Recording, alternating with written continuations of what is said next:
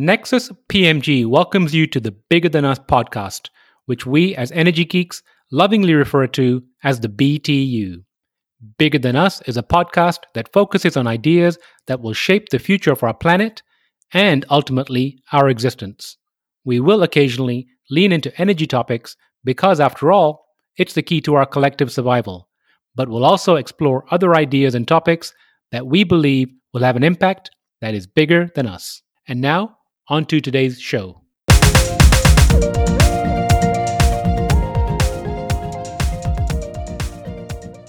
Hello, and welcome to the Bigger Than Us podcast. I'm your host, Raj Daniels, and today I'd like to welcome Sam Aarons to the show. Sam joined Lyft in 2018 as the Director of Sustainability, where he oversees Lyft's sustainability and climate impact efforts. Lyft was one of the first companies to join former New York City Mayor Michael Bloomberg's We Are Still In movement to pledge its commitment to the Paris Climate Accord. Most recently, in June 2020, Lyft made an industry-leading commitment to reach 100% electric vehicles on the Lyft platform by 2030. Prior to Lyft, Sam spent 10 years at Google as senior lead for energy and infrastructure, where he co-led Google's achievement of 100% energy in 2017, making Google the largest non-utility purchaser of renewable energy on the planet to date, with over 3 gigawatts of wind and solar energy under contract. Sam, how are you doing today? I'm doing great. How are you, Raj? Sam, I'm doing very well, thank you. Sam, where are you currently located? Today I'm calling from the beautiful coastal community of Sea Ranch, California. And where exactly is Sea Ranch? It is in the northwesternmost corner of Sonoma County on the coast. And how's the weather out there? Well, the weather's been a little weird. People probably have heard about this extreme heat wave going on in California. Being on the coast here, it's been a little cooler, but we had these same very unseasonal thunderstorms that come through here as well. It's very, very odd, actually. That is odd. We had a heat wave come through Dallas last week. I think we reached 105 or ish over the weekend. And then Sunday evening, all of a sudden, there was a burst of rain. Temperature dropped by about 20 degrees, so we end up in the 70s. But it was an interesting change in weather here, too. So I think it's nationwide. Yes, and of course, as all things weather-related, as they say, the fingerprints of human climate change are all around us. So I'm glad we're having this conversation today. Absolutely. So Sam, I like to open my show by asking my guests the following question. If you were asked to share something interesting about yourself, what would it be? Niraj, I think I would say I've actually lived in a couple different countries besides the US. I lived in Morocco for a year between college and grad school. I was teaching math there. And when I was a kid, I lived in France for about 6 months. And was that just with the family? Yes, when I was, I guess, 7 years old, my parents, who are both academics, did their sabbatical in Paris. So I went to school there for a semester, and then Morocco was my sort of post-college study abroad, which I didn't get to do while I was in college, so I did it afterwards. And how was teaching math in Morocco? It was fascinating. Just culturally, Morocco is such an amazing place. The people there were so warm and friendly, and I just learned a lot about sort of cross-cultural interaction and also environmental issues. It's probably not a surprise that there are some pretty serious environmental issues there, and it kind of solidified my desire to go into this industry and try to make a difference, because I saw, in a way that I think is sometimes less visible in the US, some really negative consequences of severe pollution in places. I really agree with you there. I feel like a lot of times when we hear about climate issues, we tend to think in our direct environments, and we think that the entire globe is homogeneous and everyone looks like us. I have family in India, in London, in East Africa, and I know that everyone's feeling a different aspect of climate change. My family in London are now telling me summers are hotter than ever. Now, I grew up in London. I remember how cold and rainy they used to be. But to your point, I think very often we forget the global impact of climate change. So I appreciate you bringing that up. Absolutely. Yeah, it really is a global phenomenon, and it is different, manifesting differently in different places. It is. So Sam, usually I ask my guests to give a brief overview of their organizations, but Lyft is a global organization. It's very well known. So instead of asking you about your organization, can you share a little bit about the conversations that led up to Lyft's recent announcement regarding the 2030 commitment? Definitely can do that. And maybe just to remind everybody what that commitment was briefly, back in June of this year, we announced a new commitment at Lyft to achieve 100% electric vehicles on our platform by 2030. And this is a very exciting goal, certainly for people like me working on this directly, but I think for the company overall, that we're really raising the bar on ourselves to do better, to create better outcomes, build back better from the COVID crisis. And, the conversation really, I think you have to kind of rewind all the way back to 2018 when we first started talking about what we wanted to do environmentally. We were one of the first companies actually to step up and become part of the We Are Still In movement, which supports the Paris Climate Agreement, meaning, we and many other companies and local and state governments are still into the Paris Agreement.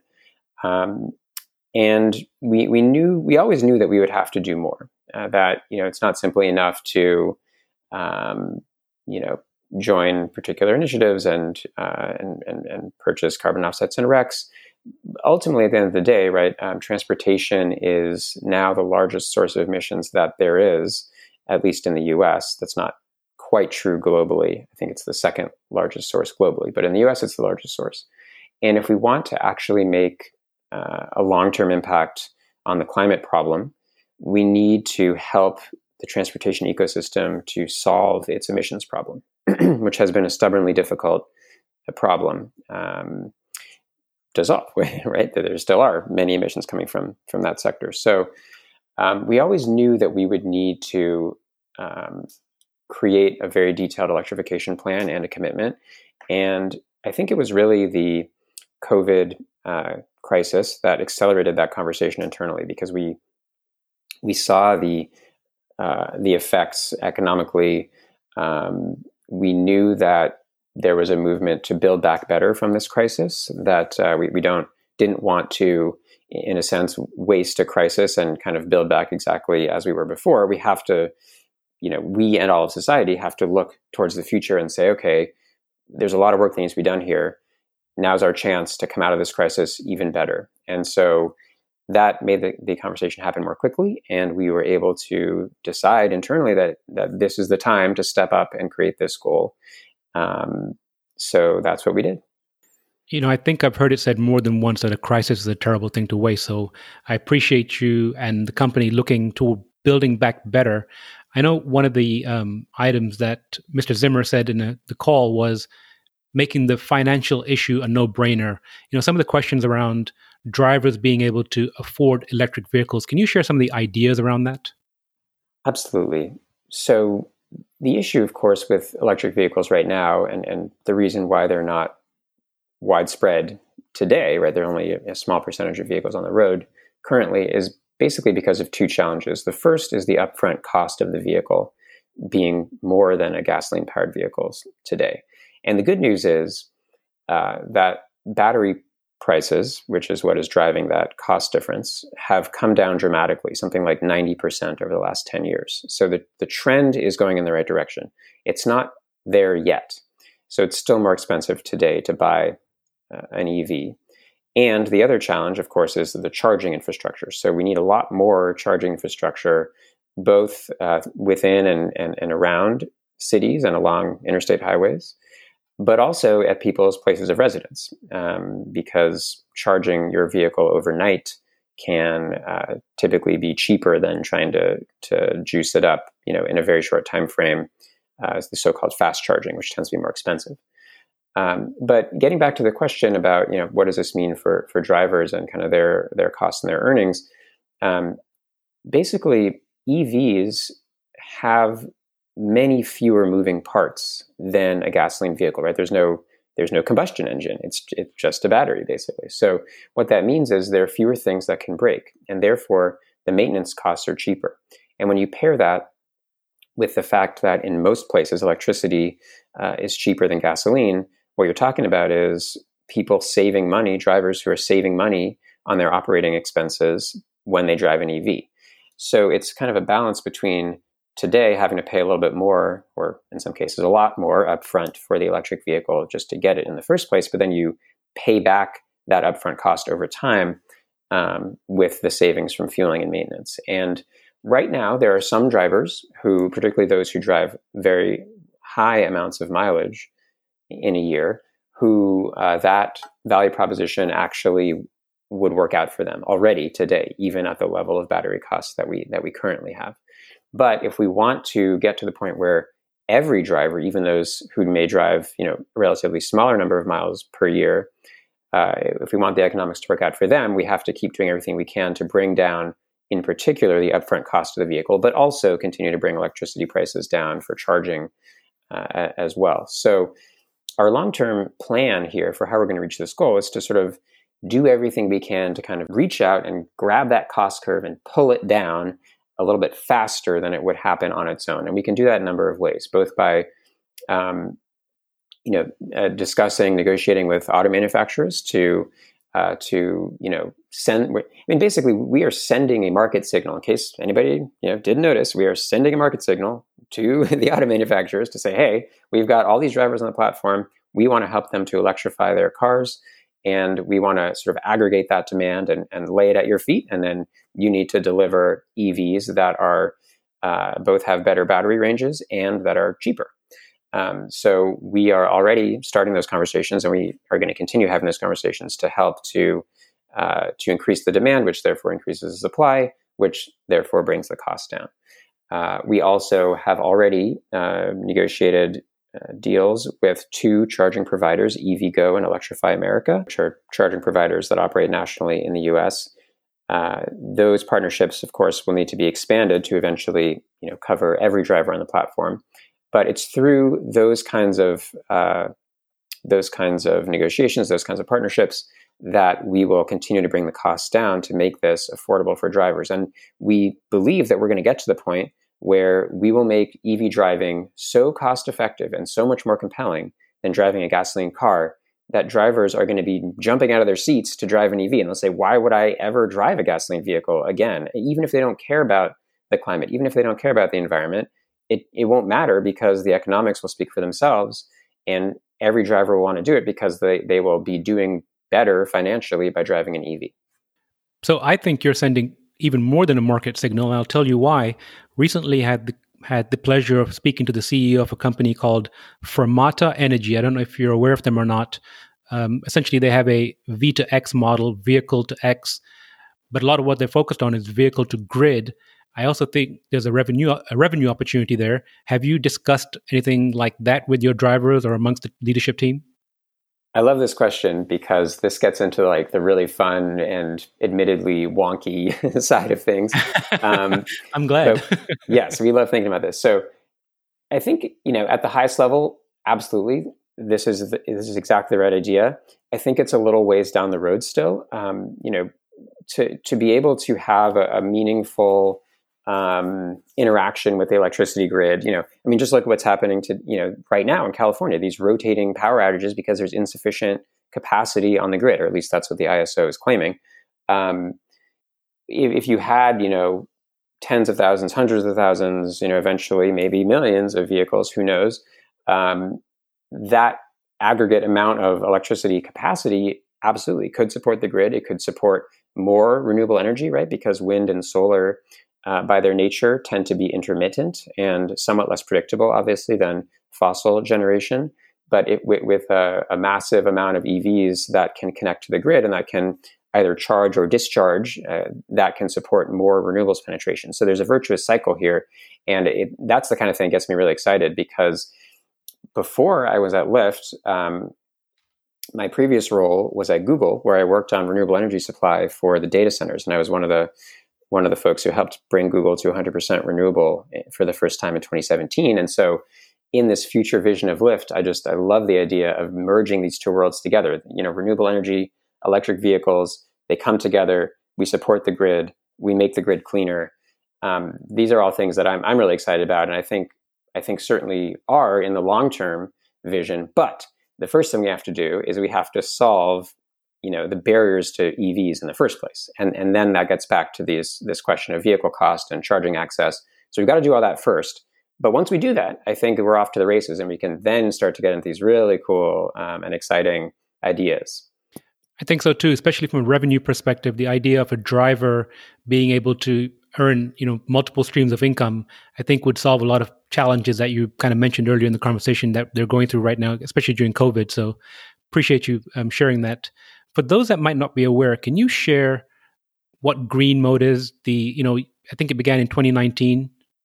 Green Mode is a pilot program that we are currently testing in Seattle and Portland, Oregon. And what it is basically, when you open up the Lyft app, there are different what we call modes that you can select. You can select, a classic ride. You can select a bigger vehicle if you have a larger group of people, for example. And Green Mode is another one of those modes. And what it lets you do is select or request a cleaner vehicle, which today means a hybrid or an EV. Could be one, could be the other. Currently, the uptake has been encouraging. We are seeing people using Green Mode. There's more learnings we need to do, and we're sort of continually evaluating when and where we may be able to expand it. And for now, it's available in those two markets. So how has the feedback been from riders and drivers? I think generally good. I mean, drivers are excited about it because it's a kind of, in a way, it's sort of an ambassadorship moment for them where they can, talk to an enthusiastic rider, right? I mean, remember, the rider specifically requested the clean vehicle. So it's kind of a match made in heaven in a way where they can kind of geek out, about the car and kind of how cool it is and how it reduces emissions. So I think it's been a positive experience for both drivers and riders. In some cases, there can be higher tipping, not necessarily all the time, but sometimes that can be the case. So I think it's been very positive, and we're looking forward to the future when we may be able to expand it further. Thank you. Now, earlier you also mentioned working for Google, and the crux of our conversation is the why behind what you do.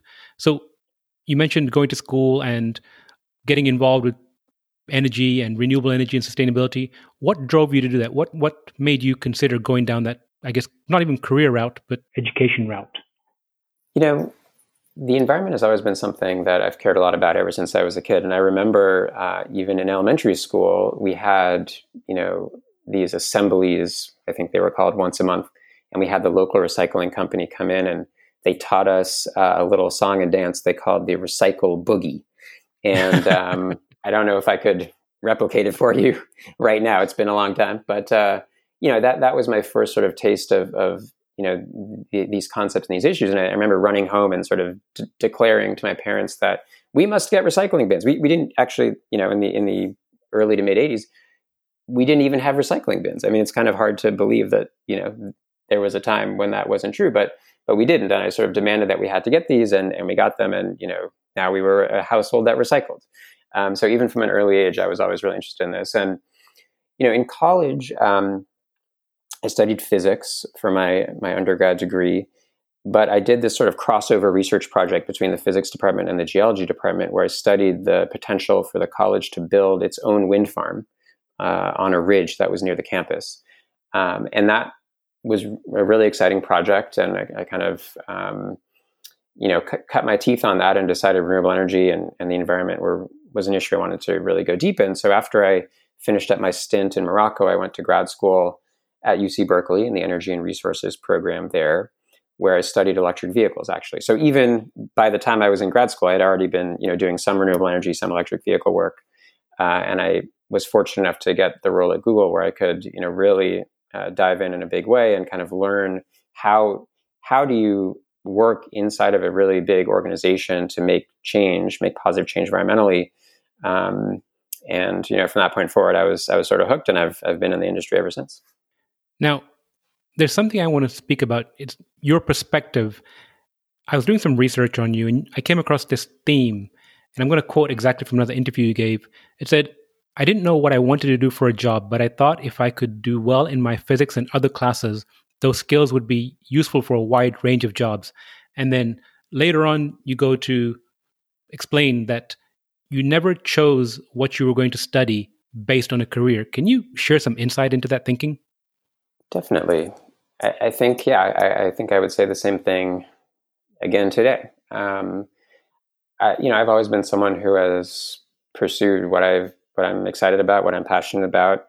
In college, I got really excited about my physics classes and my math classes and my geology classes, and I went really deep and did my own senior research project. But I put my own twist on it. I didn't just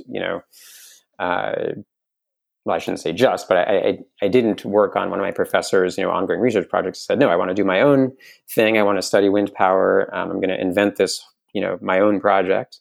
And I didn't do that with a particular career objective in mind. I didn't say, oh, I'm going to one day work for Google. I'm going to one day work for Lyft. I was excited about the concepts. I was excited to learn. And, I was fortunate enough to be able to then translate that experience into these roles that I've had. But I think overall, at least in my experience, by focusing on what you're passionate about and what you care about, good things will come, at least in most cases. So, that mindset has served me well. And I think it's something that others can consider too. So what about the way you view life allows you to have the confidence to go down, I'm going to say, the less worn path, or you're carving your own path? And the reason I'm asking is because over the last 3 or 4 months, we've had a lot of college students tuning into the podcast, and I've been getting emails from college students also. So if anyone's on this path right now, perhaps considering, entering into a passion project or something they're passionate about, I think, hearing from you would really help them. I think I would say a couple of things, perhaps just from my own life experience, in a way, I think I've sometimes been a little bit different from my friends and peers in the sense that, I went to a bilingual school growing up. I'm actually adopted. So I think I've always felt that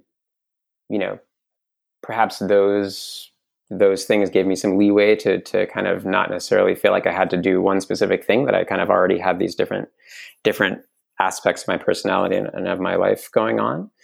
I don't know. I'm just hypothesizing here what my 8-year-old self might have said, but I think that feeling that way and knowing that I had the support of my parents and my family to pursue the things that I was passionate about. They didn't push me in any particular direction. They just wanted to support my interests, help me to sort of, maybe create that confidence and feel that I would be able to try things out. And if I like something, great. If I didn't, that's okay too. Sam, I really appreciate you sharing that.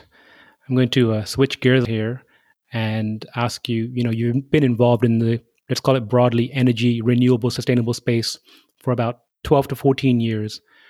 What are some of the valuable lessons that you'd say you've learned along the way? I think one thing that I've really learned is the importance of policy in addition to the technical issues. I think in grad school I spent, undergrad and grad school, I spent a lot of time, learning the history, learning the techniques, modeling and the physics behind wind power production and all sorts of things. And I was able to use a lot of those skills, particularly in my role at Google, to analyze the economics of a potential renewable energy deal that Google might have been considering. Particularly coming to Lyft, I actually now sit within the policy team, which I think is a really interesting place to be, and it's a first for me. I hadn't been as deeply in the policy world prior to coming to Lyft. But I think that it's actually very important because particularly for a technology like electric vehicles, and I think the same could be said about renewable energy, right? These are new technologies that have not finished coming down the cost curve. They haven't existed for more than 100 years like oil production has. So that means that policy is very important to sort of guide these technologies to their ability to enter into the market and compete with everything else that's in the market. And on the flip side, bad policy or slightly less well conceived policy may be hindering that from happening. Just look at some of the examples of electric vehicle incentives that exist. Right in California today, there's an electric vehicle rebate program that the state runs, and it's basically not available to high mileage, company-based applications. It's only available to private individuals. And so, perhaps not surprisingly, the only people who are using it are, wealthier and whiter people buying expensive Teslas in Los Altos, basically, rather than helping to get this technology into the hands of lower income drivers who are driving many more miles per year and hence could be reducing many more emissions per year than somebody who might just own that car privately for their own personal use. It's much harder to use that program to deploy electric vehicles in that much more equitable and much more environmentally friendly way. And so that's an example of policy that may have made sense when it first was created, but now, I think we can see that there's many reasons why we would want that policy to be open to lots of different applications, not just private vehicle ownership. I've really learned a lot already in my couple of years at Lyft, and I think that one of the big pillars of our plan to achieve our 100% EV goal is policy. We need to work in the states and with local and regional governments as well, and hopefully federally at some point as well, to make better policy which can help this technology to get deployed much more quickly than it would otherwise. Because frankly, I think as we all know, climate is a serious and immediate crisis that we need to address as quickly as we can. We don't have time to wait for that battery cost curve to come down, over 10 years. We've got to do it in a couple of years if we're going to have any hope of solving the climate challenge. Staying with policy, usually I ask my guests about what the future holds for a particular organization, but I know the size of Lyft, it's hard for one person. So I'm going to change the question a little bit for you. Magic wand, and let's take policy into account too. Magic wand, it's 2030. What are some of the changes perhaps in policy or from overall standpoint that you'd like to see take place in the United States regarding climate change?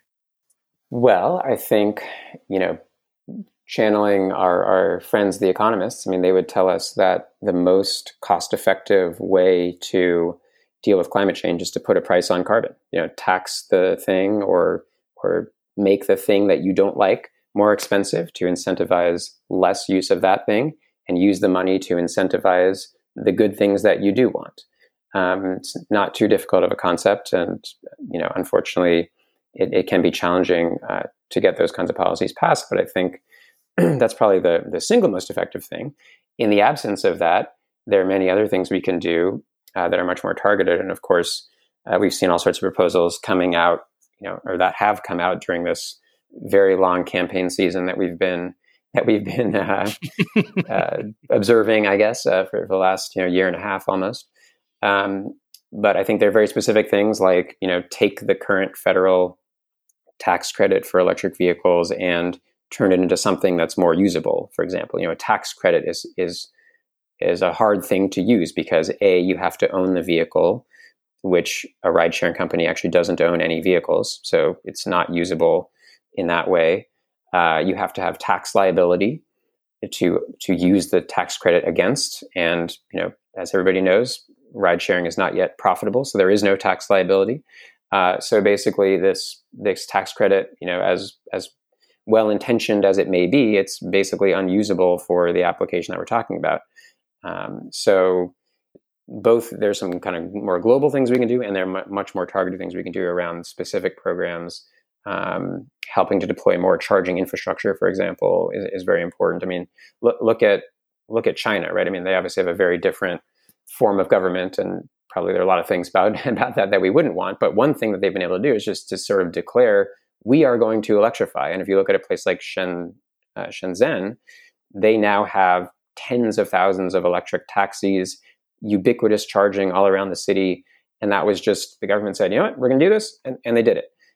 So perhaps we can take some lessons and apply, the good things about what they did there. And maybe we can put aside the things that aren't so good. But we can emulate what works and ignore what doesn't work. And I think we can make a lot of progress if we do that. So, staying on the theme of lessons, my last question is, if you could share some advice or words of wisdom with the audience, what would it be?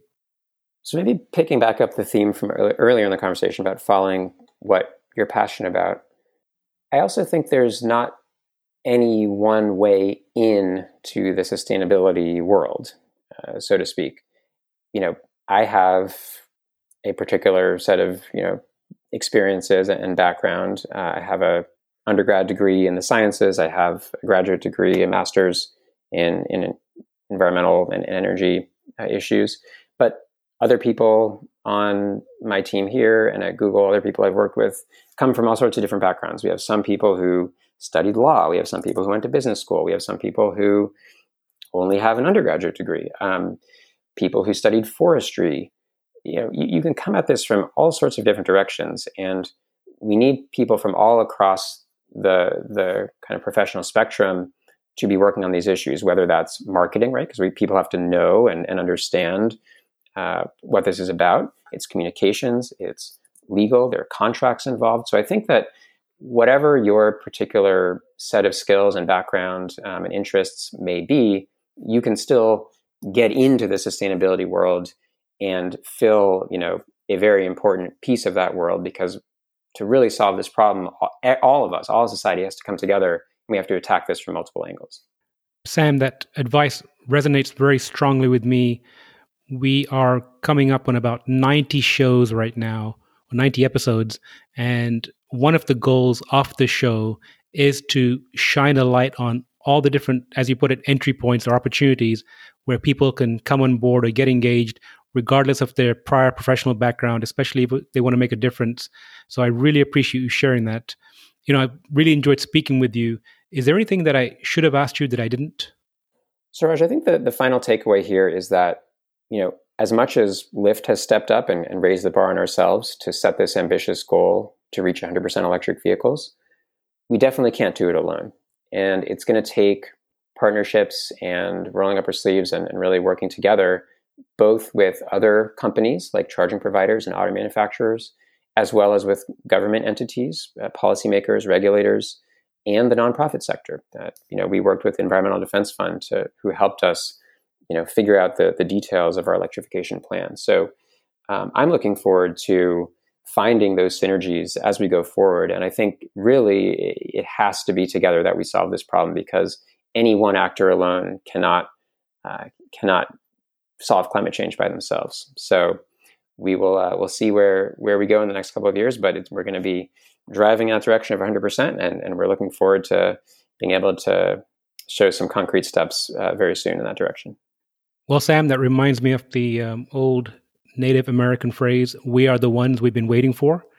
I really appreciate you sharing that last piece, and I wish you all the best with the audacious goals that Lyft has set, and I look forward to catching up with you again soon. Thanks, Raj. It's been really nice to chat with you. Thank you, Sam. Thank you for listening. If you like our show, please give us a rating and review on iTunes. And you can show your support by sharing our show with a friend or reach out to us on social media, where you'll find us under our Nexus PMG handle. If there's a subject or topic you'd like to hear about, send me an email, btu@nexuspmg.com, or contact me via our website, nexuspmg.com. And while you're there, you can sign up for our monthly newsletter, where we share what we're reading and thinking about in the clean tech, green tech sectors. Bigger Than Us is a Nexus PMG production.